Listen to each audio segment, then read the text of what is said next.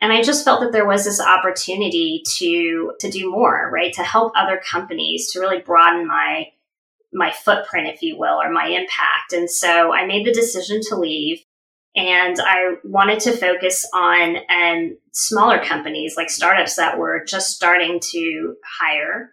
This is the Rebel HR Podcast, the podcast where we talk to human resources innovators about innovation in the world of HR. If you're a people leader or you're looking for a new way to think about how to help others be successful, this is the podcast for you. Rebel on, HR Rebels.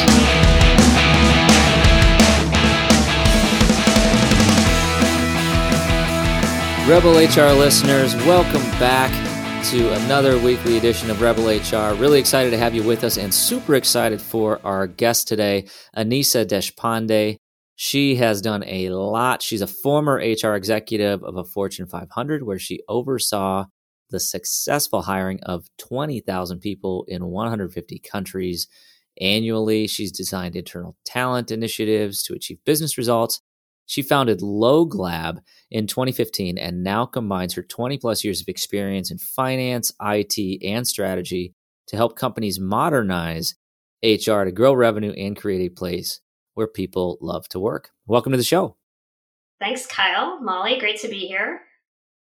Well, we are super excited to have you. One of the things I also should have mentioned in the intro is you have written a book called The Comeback, which is a HR novel. So I'm sure we'll be talking about that a little bit today. Yeah, sounds great. So why don't we start off and maybe step back a little bit? So first question is, how did you get into the people practice, and ultimately what prompted you to start LogLab? Okay, well, that's an interesting question. I actually started my career in IT, and I spent 10 years working in both consulting and corporate environments. As many stories go, I was working in IT and for a company, for a bank, and my boss got fired. And they decided that I wasn't quite ready for the role yet. So they asked me to run the department while they searched for the replacement.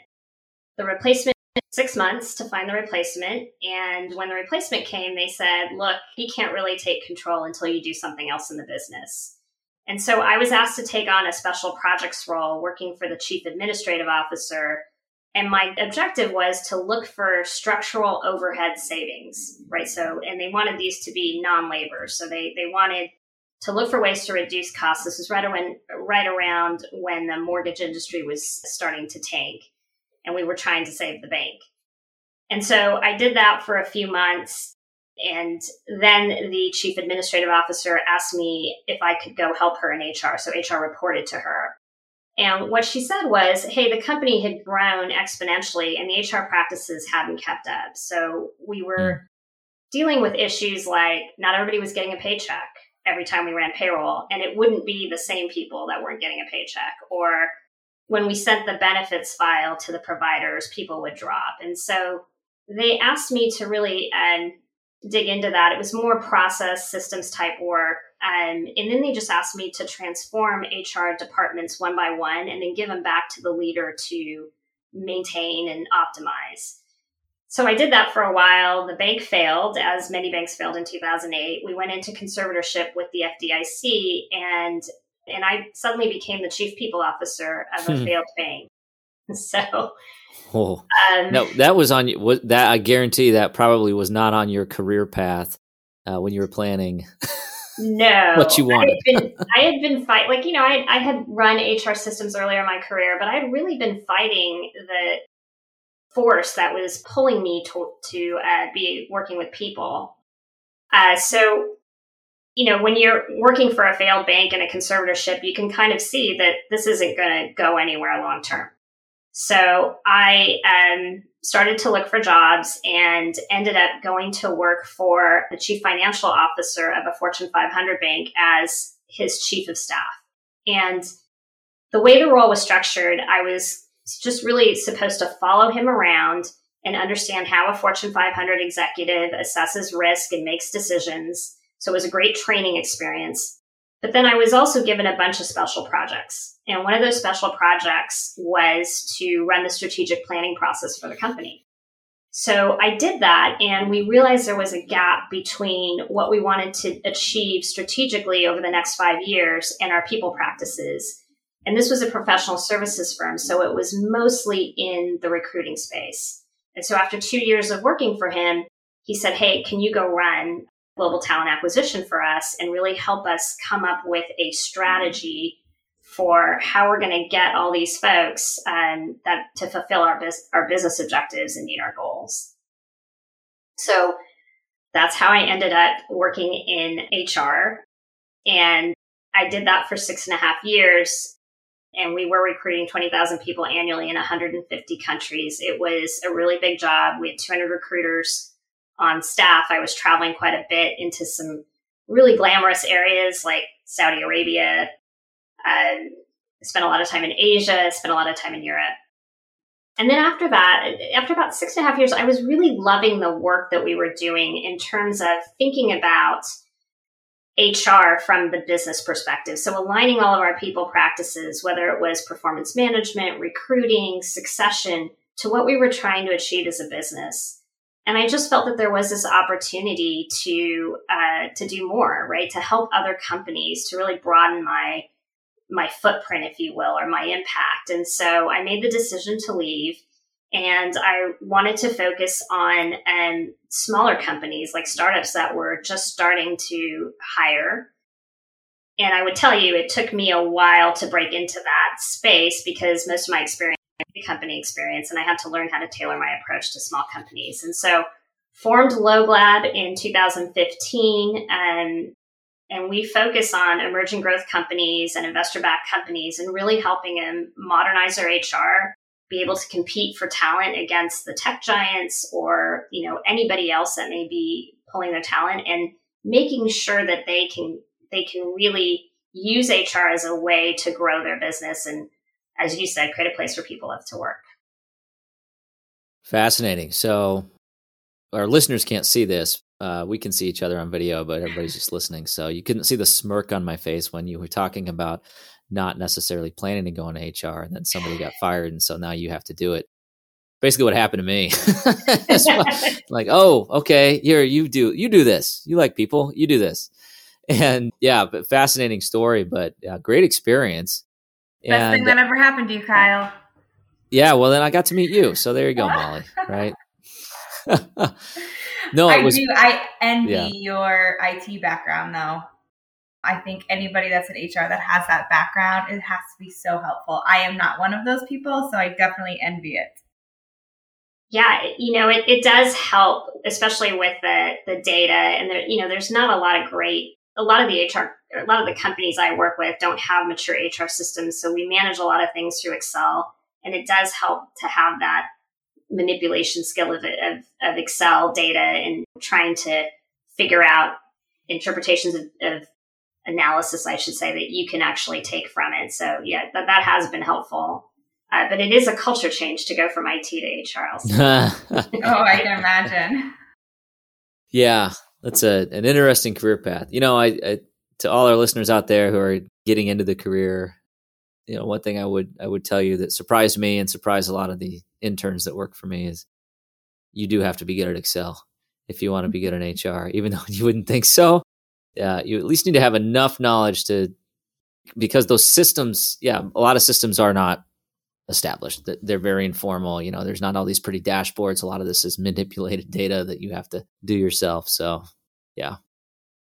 So I want to talk a little bit about, your approach. And you mentioned something that I think is really interesting to explore. And that's the fact that you went from a large organization, Fortune 500, right? I mean, these are some of the largest and most established organizations in the world, and focused on smaller, maybe more nimble businesses that are just getting started. So first of all, what prompted you to want to focus on kind of the more startup world? Yeah, I think it's a good question. I think I was with big companies, and I know you've worked at big companies, it's really hard to steer the ship, right? Like change is so incremental. And I just felt like we had a burning platform to drive change on the people side. And it's just too hard to navigate, to really change the direction, I should say, of the ship. And so it got tedious to me to try to really drive those type of changes in big companies. And what I found in smaller companies is that you could have a bigger impact. They were super open to creativity and experimentation and trying things because they don't have as much to lose. And I found that people were more interested in trying different things and this concept of modern HR. And they didn't look at it from a bureaucratic lens. So, I mean, they know that they have to adhere to certain things from a compliance perspective, but they were very open to the idea of, okay, so no one else has done this, but let's go ahead and try to experiment and see where it takes us. And so that to me was super attractive. And, you know, when you get in early with somebody on a journey, they're very passionate and you become a part of that journey. And it's just been so rewarding to see all these companies have these tremendous successes and to know that you've been a part of it. So I think that's really what it was for me and what it continues to be, I should say, too. I've come from the larger business side as well. And now I'm in small business and it is night and day difference. And it's so much fun because you get to do things that you would never be able to do in the larger business. And you really get to make an impact. I completely relate and I'm really enjoying it. Has its own set of challenges for sure. But it is very much enjoyable. Yeah, and I think the other thing for me, even though I was working at bigger companies, you know, I think a lot of those companies were going through some type of change and maybe didn't have mature processes or as mature as you would think of a Fortune 500 or a bank. And so there was a lot of opportunity to be entrepreneurial. And so I had that hands-on approach, even though I was, you know, working at a Fortune 500 at the executive level. There was a lot of like, hey, try to get it done the best you can with limited resources, right? There's always pressure on costs from an HR perspective at big companies. And so, you know, I knew I had that ability. I wasn't expecting like to go to these small companies and not be hands-on with some of the strategy stuff and the creative ideas. But it did take me a while to convince, you know, CEOs of those companies that I could certainly be of value to them and not just come in and try to tell them what to do, or, you know, advise them and then go away and give them a PowerPoint as a leave behind. I'm curious what you've seen. You know, you talk about going in and transforming HR departments. Do you see a difference between large and small organizations as far as like, what is the HR department doing wrong? If you had to name one thing that you continuously see, what is it? And is it different between large and small business? Yeah, that's a good one.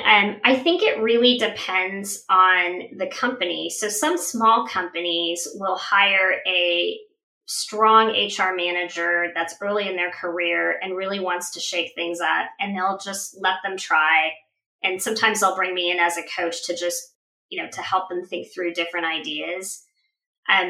But in terms of when I see it go the other way, it's that they get purely focused on the compliance aspects of it, and they try to be the HR police, and they are constantly worried, or they're trying to figure out how not to get sued is another common one that I see. And there's no real thought about what are we trying to achieve as a business and what are the people practices that we need to be successful. And that's where the smaller HR folks seem to struggle. And sometimes this is the way the business is set up. And what I mean by that is a lot of companies hire, early stage companies will hire a chief people officer and then treat them like an HR generalist. And when I run into companies like this, I always tell them, I go, would you hire a CFO and expect them to keep your books? No, right? You would ask them to oversee that process, but you wouldn't be asking them to enter all the data into the accounting system and manage that. And so getting business executives to think more broadly about how HR is structured. You don't hire a senior chief people officer, expect them to do leadership development, coaching, and then expect them to do hands-on recruiting. So I think there's also an education process for the leaders to have an open mind about what they're trying to achieve from a people perspective. It's funny you say that. I was just reading a job posting the other day, and the title is Director of strategy, people, culture, whatever. And then you start reading the responsibilities, manage employee files, safety training, like, okay, let's align a little bit. It's a common disconnect. And I spend a lot of time talking to leaders about, you got to think more broadly about what you're asking folks to do. And you're exactly right, Molly. You get these huge titles, and then you have like personnel type functions that you're asking them to complete. And we wouldn't do that in any other function. We wouldn't hire a CMO and ask them to do graphic artist work. So it's just amazing that we do that in HR.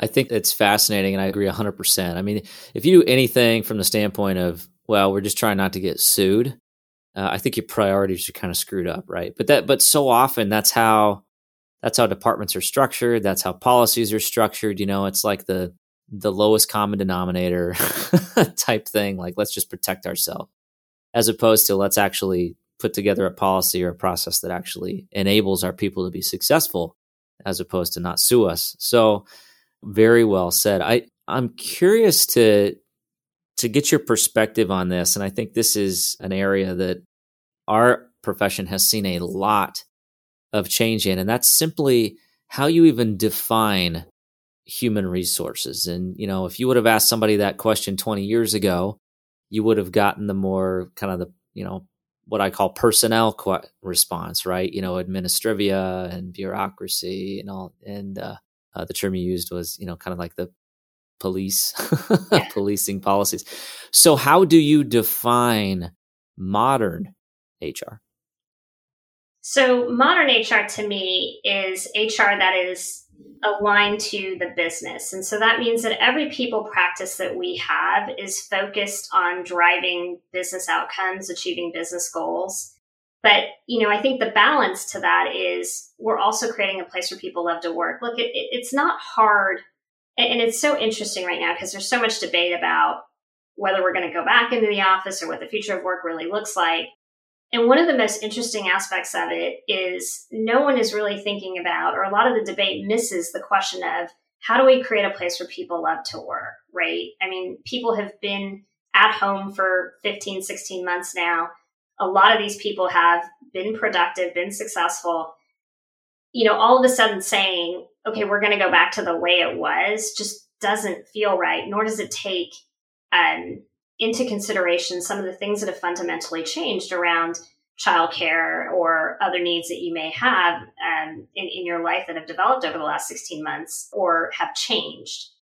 So I think it's both. I see HR as a revenue enabler. So that means when you're designing practices, when you're designing services, you're thinking about how is this going to help this company achieve their goals? How is this going to help us advance what we're trying to do as a business?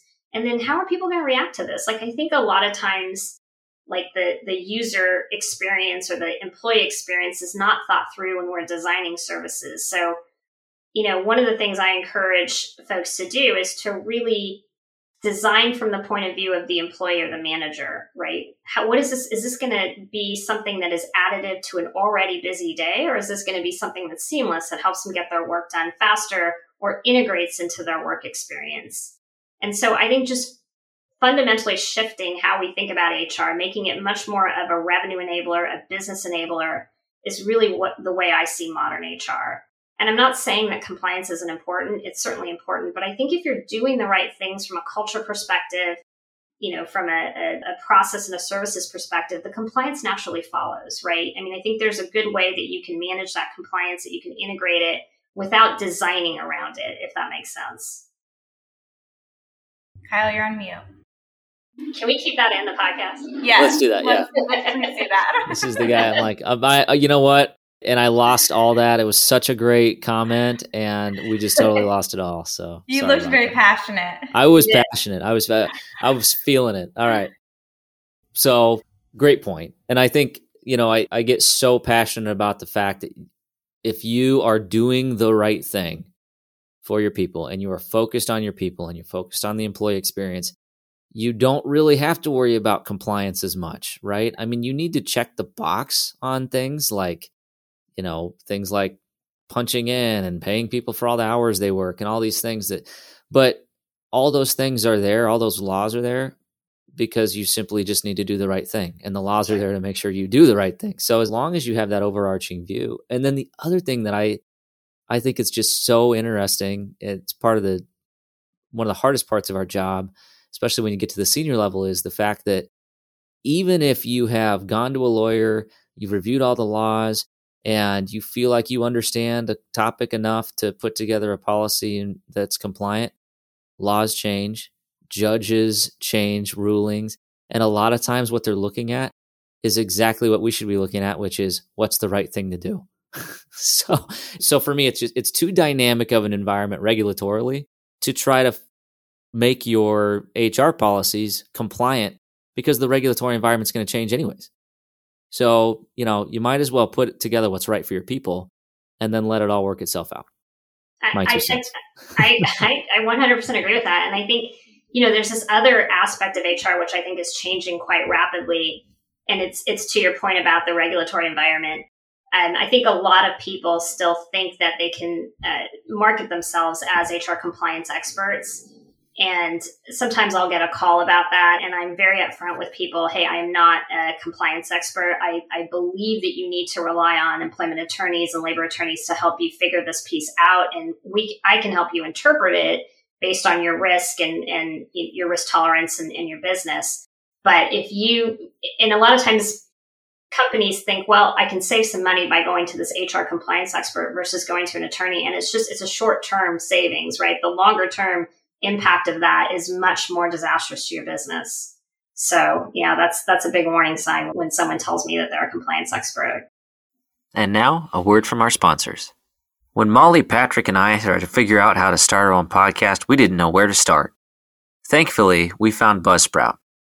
Buzzsprout makes it super easy for us to upload our episodes, track our listeners, and get listed on all the major podcast networks. Today's a great day to start your own podcast. I know that you're one of our listeners, so you've definitely got something to say. Whether you're looking for a new marketing channel, have a message you want to share with the world, or just think it would be fun to have your own talk show, podcasting is an easy, inexpensive, and fun way to expand your reach online. Buzzsprout is hands down the easiest and best way to launch, promote, and track your podcast.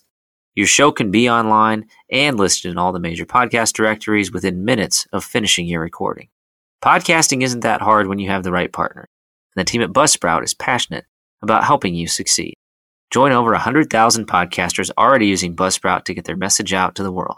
And now, for listeners of Rebel HR, you can get a $20 Amazon gift card sent to you from Buzzsprout by clicking in the link in the show notes. Thanks for listening. Are you looking to grow your personal brand or your business brand? Take it from me that podcasts are a great way to do it. Here's the secret. We all want to feel connected to the brands that we buy from. What better way to humanize a brand than through sharing your personal story on a podcast? I have had great success with Kitcaster. Kitcaster is a podcast booking agency that specializes in developing real human connections through podcast appearances. And let me tell you, it's all about the right human connection. You can expect a completely customized concierge service from their staff of communication experts. Kitcaster is your secret weapon in podcasting for business. Your audience is waiting to hear from you. For a limited time offer, listeners to the Rebel HR podcast can go to www.kitcaster.com/rebel to get a special offer for friends of the podcast. Rebel on. It's kind of like saying you're an HR expert. Yeah. I struggle with that, because I don't know about you too, but I'm learning every day. And if I tell you I got our culture figured out, or I got this person figured out, or I got employee development figured out, I'm full of it. I got no idea. Sometimes we're just learning as we go. People are messy. Things change. Part of it is just, it's cultivating the ability to make good decisions and cultivating that in your leaders and getting your leaders focused on your employees. Completely. I think in this dynamic world, it's impossible to be an HR expert. I mean, I bring years of experience, but not in expertise in certain areas of how to solve a problem. But I think it'd be very difficult to consider myself an expert. Yeah, you always got to be learning. The minute you quit learning, you're probably not doing well at your job. So let's talk about something that we talked about before we hit record, and I want to talk about it. And I I just kind of want to air it out. And that's the fact that HR sucks. So, and full disclosure, sometimes I agree that HR totally sucks. And this job can really be not very fun sometimes. So walk us through that. Why does HR suck? So the tagline for my business is HR sucks, but it doesn't have to. And it is really a kind of a judgment on the old traditional HR. And it's really funny because, and you guys probably know this, as HR people, we're a little bit like doctors where we get phone calls from our family and friends asking us to help them through an HR situation. I don't know if this happens to you. It happens to me all the time. Yeah. And when I say, look, here's what you have to do, but you have to go talk to your internal HR person, they're all like, oh, no, I can't do that. Or do I have to? It sucks. I really don't want to talk to them. And, I think I'm on a mission to change that perspective, that mentality around HR that, we can, first of all, I think it's a fascinating place to work. And I think it's, of all the different things that I've done, I've stuck with the people and culture aspects the longest because, like you said, Kyle, you can't ever be an expert in this. And it is so dynamic and it's so interesting and it's constantly pushing you to be creative to deal with what's coming next. There's never I've got a playbook for this and we can solve this problem with this step, right? And a lot of times, even if you think that way, you run the play and you realize, okay, that didn't really solve the problem. So I'm trying to get people to think more. First of all, I think there's a lot of folks that are coming into HR that have this desire to align it to the business and can see the most interesting and compelling aspects of working in HR and how it can really be something that influences the business. And so I think the tagline is intended to say, look, I get it, and I'm going to take a different approach to this and help you really think about this function as something that's really going to be critical to you achieving your business success. 100%. Yeah. And I'm, all kidding aside, I mean, HR is as enriching and rewarding as you let it be. If you spend all your time in soaking up all the negative energy that can come from it or trying to chase down people that did something not exactly how the handbook has it laid out, you're going to make yourself miserable. And I think there's also such a diversity in what the job of HR is, depending upon the organization that you're at. And I think, kind of circling back to where we started this conversation, that's one of the things I love about a smaller organization that can be a little bit more nimble is you can be a little bit more of a generalist and you can tend to float into areas that you tend to do well at. And the other things, you can maybe find other experts. That's certainly how I do it. I find an expert that's good at it to do the things I hate doing, but you can really move the needle. And if you focus on the things you enjoy and you focus on employees and doing the right thing, it's just a whole lot more fun.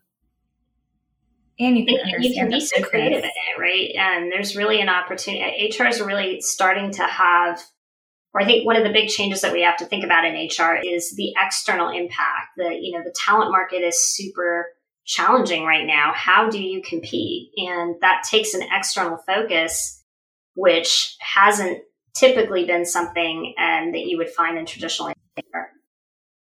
Absolutely. HR has a strategic advantage.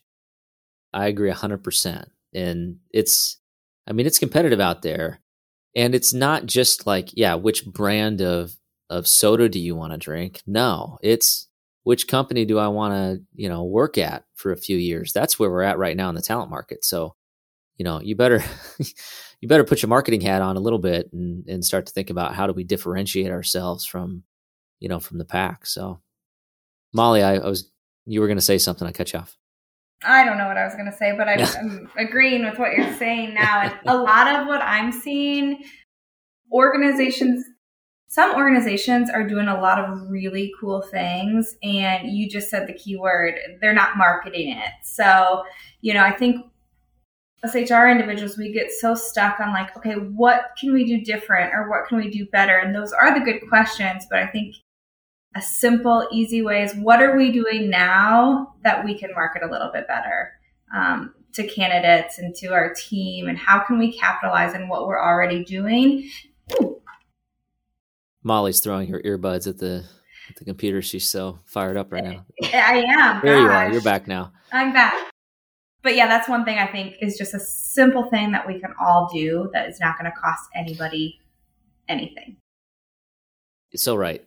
So right. Such a great point. I often advise, well, two things. I advise clients to really look at their glass door and look for those strengths and think about how they can amplify those strengths throughout their culture, to your point, Molly and Kyle, about marketing.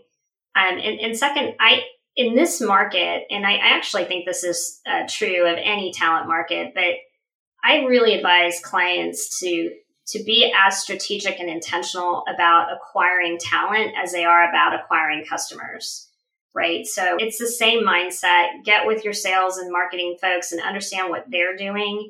And then, really try to tone that muscle on the acquiring talent perspective. Because that's the only way you can be successful in the long term and get the talent that you need. 100%. Yeah. And I think it's so critical and so important. And, I kind of had to learn it the hard way, where I worked at a business where we were hiring a couple hundred people a year, quite a bit of turnover. And we fell into that trap of just get somebody, just find somebody to fill the seat as long as the degree lines up, whatever. And, we fell into that trap, and guess what? It didn't work. And turnover kept going up. And it was and then it was like, this flywheel of hire vacancy, fill it quick, 6 months later, it's vacant again, versus, the approach, which I think we would all agree is better, which is find the right players, take your time, but also help your team understand why that time's necessary and what they may need, and kind of work through, that talent selection piece as well. So I want to talk a little bit about this. So I think a lot of this comes down to, what I'm hearing is it's I consider it kind of like customer service. It's like you're an internal customer service organization, and it related to the people within your organization. And then the other thing that I think about is what we've talked about a couple of times is the narrative and the story. And what story are you telling your employees? What stories are you telling candidates? And what stories are you telling your managers? So I want to talk a little bit about the modern HR novel, The Comeback. So what inspired you to write a novel on HR? Well, I've always enjoyed creative writing. So before I wrote the novel, I was writing poetry, and I have a blog on my website, which when I think about writing poetry and I think about writing my blog, I definitely enjoy the poetry more than writing the blog. And so I think, it was an opportunity to bring together all the things I love, which is the work that I do, creative writing, and I had binge watched everything I could on TV during the pandemic and was like, okay, I need to do something different. So why not create my own story? It was a lot of what the story is as I was trying to get people to understand the concepts around modern HR, I would use these little anecdotes and people would nod their head and they go, okay, I get it.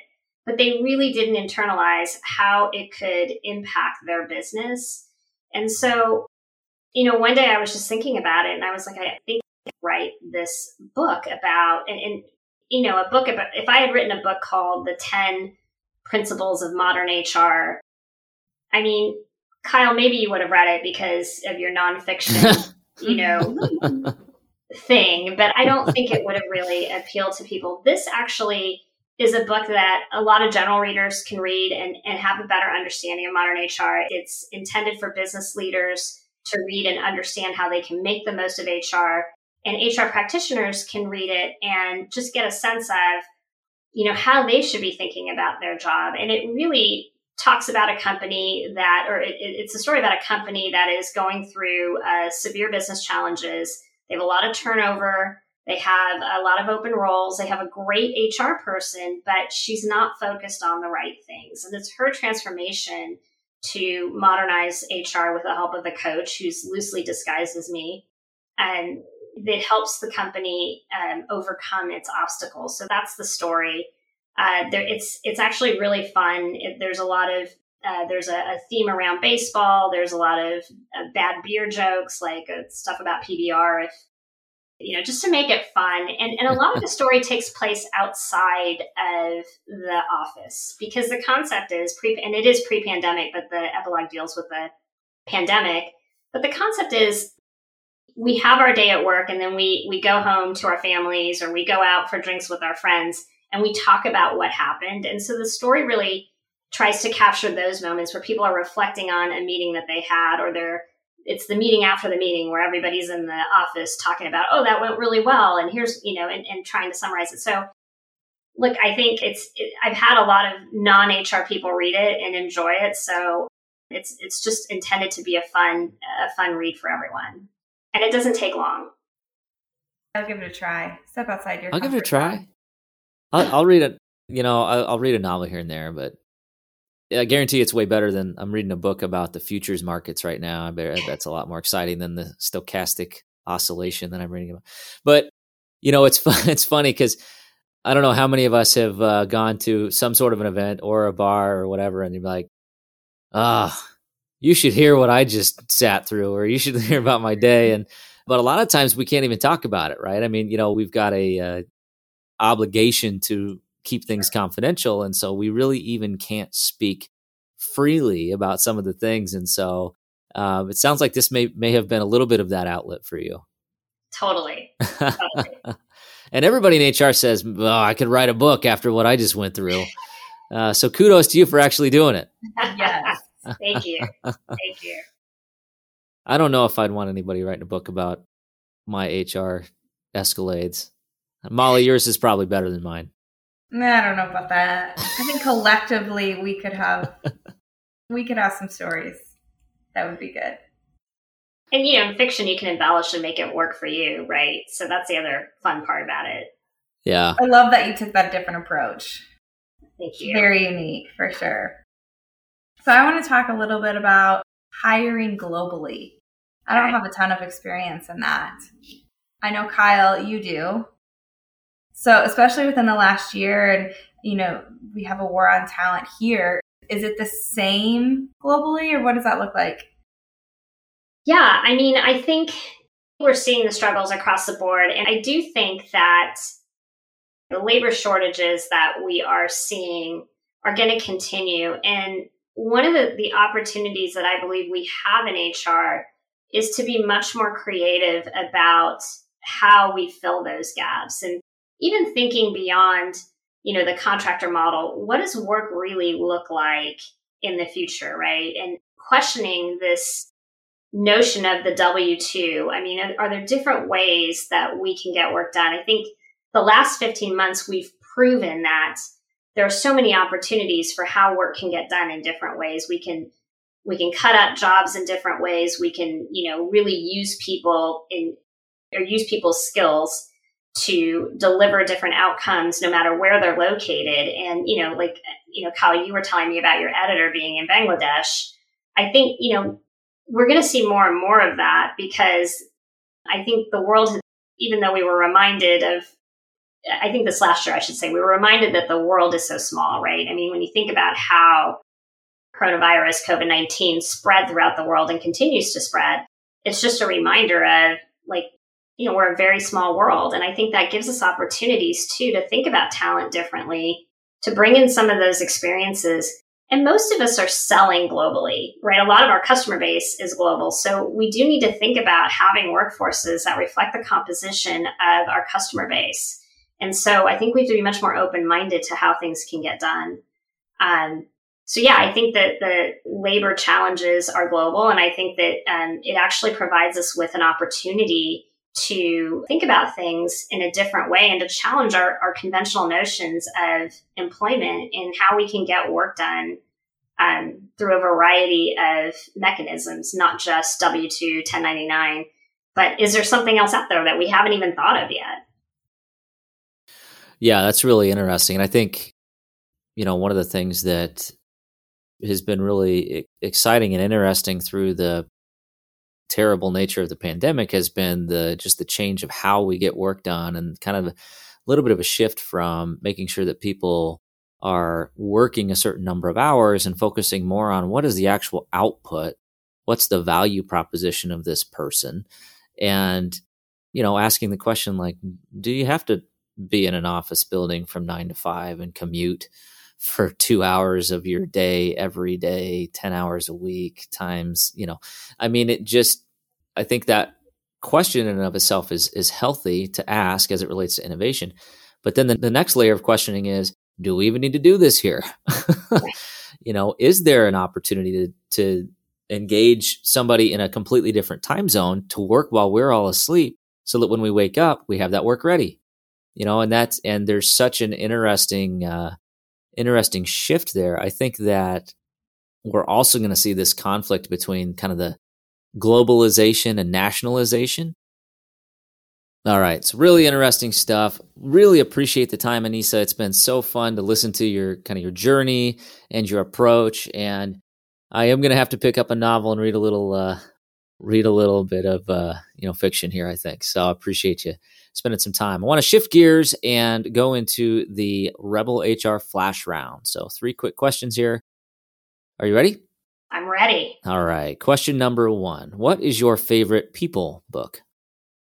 So I don't know if this is my favorite people book, but I definitely, first of all, my favorite people book is The Comeback by, this novel about modern HR. Groundbreaking novel. I just heard about it. Yeah. I just read the book Lights Out, which is a story about GE and really what happened. It describes the downfall of GE. And I think it's important for every leader and HR person to read because it just reminds us that this relentless focus on the short-term profits and not digging into how those profits are achieved and the long-term impacts of those, right? So there were a lot of people that relied on GE for the dividend, for just regular income and the decisions that they made and the impacts that they had it was just beyond the company and the shareholders. It was, it was communities. And so I think it's a really important read to remember how important it is to think more broadly and more strategic about business and also about people and communities. So totally recommend it. 100%. And again, circling back to what we talked about earlier, coming from a large company to a smaller company, a lot of times those larger companies will focus on quarterly results as opposed to long-term stability and really what's right. So yes. Yeah, absolutely. All right. Question number 2, who should we be listening to? So there's a guy or a great group of HR leaders, Kyle Rode, Molly, Patrick with you, Rebel HR now. Seriously, I have enjoyed your podcast quite a bit, but I would also say I've been listening to Adam Grant, who does Work Life. I also listen to a lot to Brene Brown's podcast, both of her podcasts, but I think Dare to Lead has a lot more from a leadership perspective and challenges me to think about things in a different way and opens both of them are really opening my eyes to some of the challenges we face from a diversity and inclusion standpoint. So I'd recommend those. Absolutely. Great content. If you're in HR and you haven't listened to either one of those individuals, strongly recommend it. Really great content there. So, all right. Last question. How can our listeners connect with you? So you can connect with me on LinkedIn, and my website is theloglab.net, LOGLABNET. And you can also connect with me on Twitter at Annissa D. That's my Twitter handle. Perfect. And we'll have all that information in the show notes so that people can connect. After this, we'll also have a link to the book if you want to check out the book and take a look. Love for individuals to get a new way to learn about HR. So thank you so much for sharing, and thanks for joining us today. Thanks for having me, guys. Bye.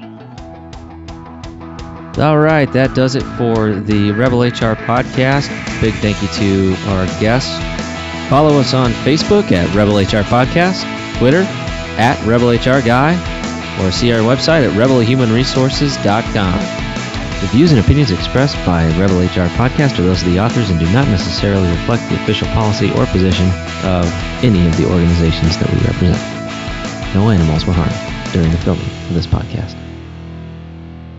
Baby.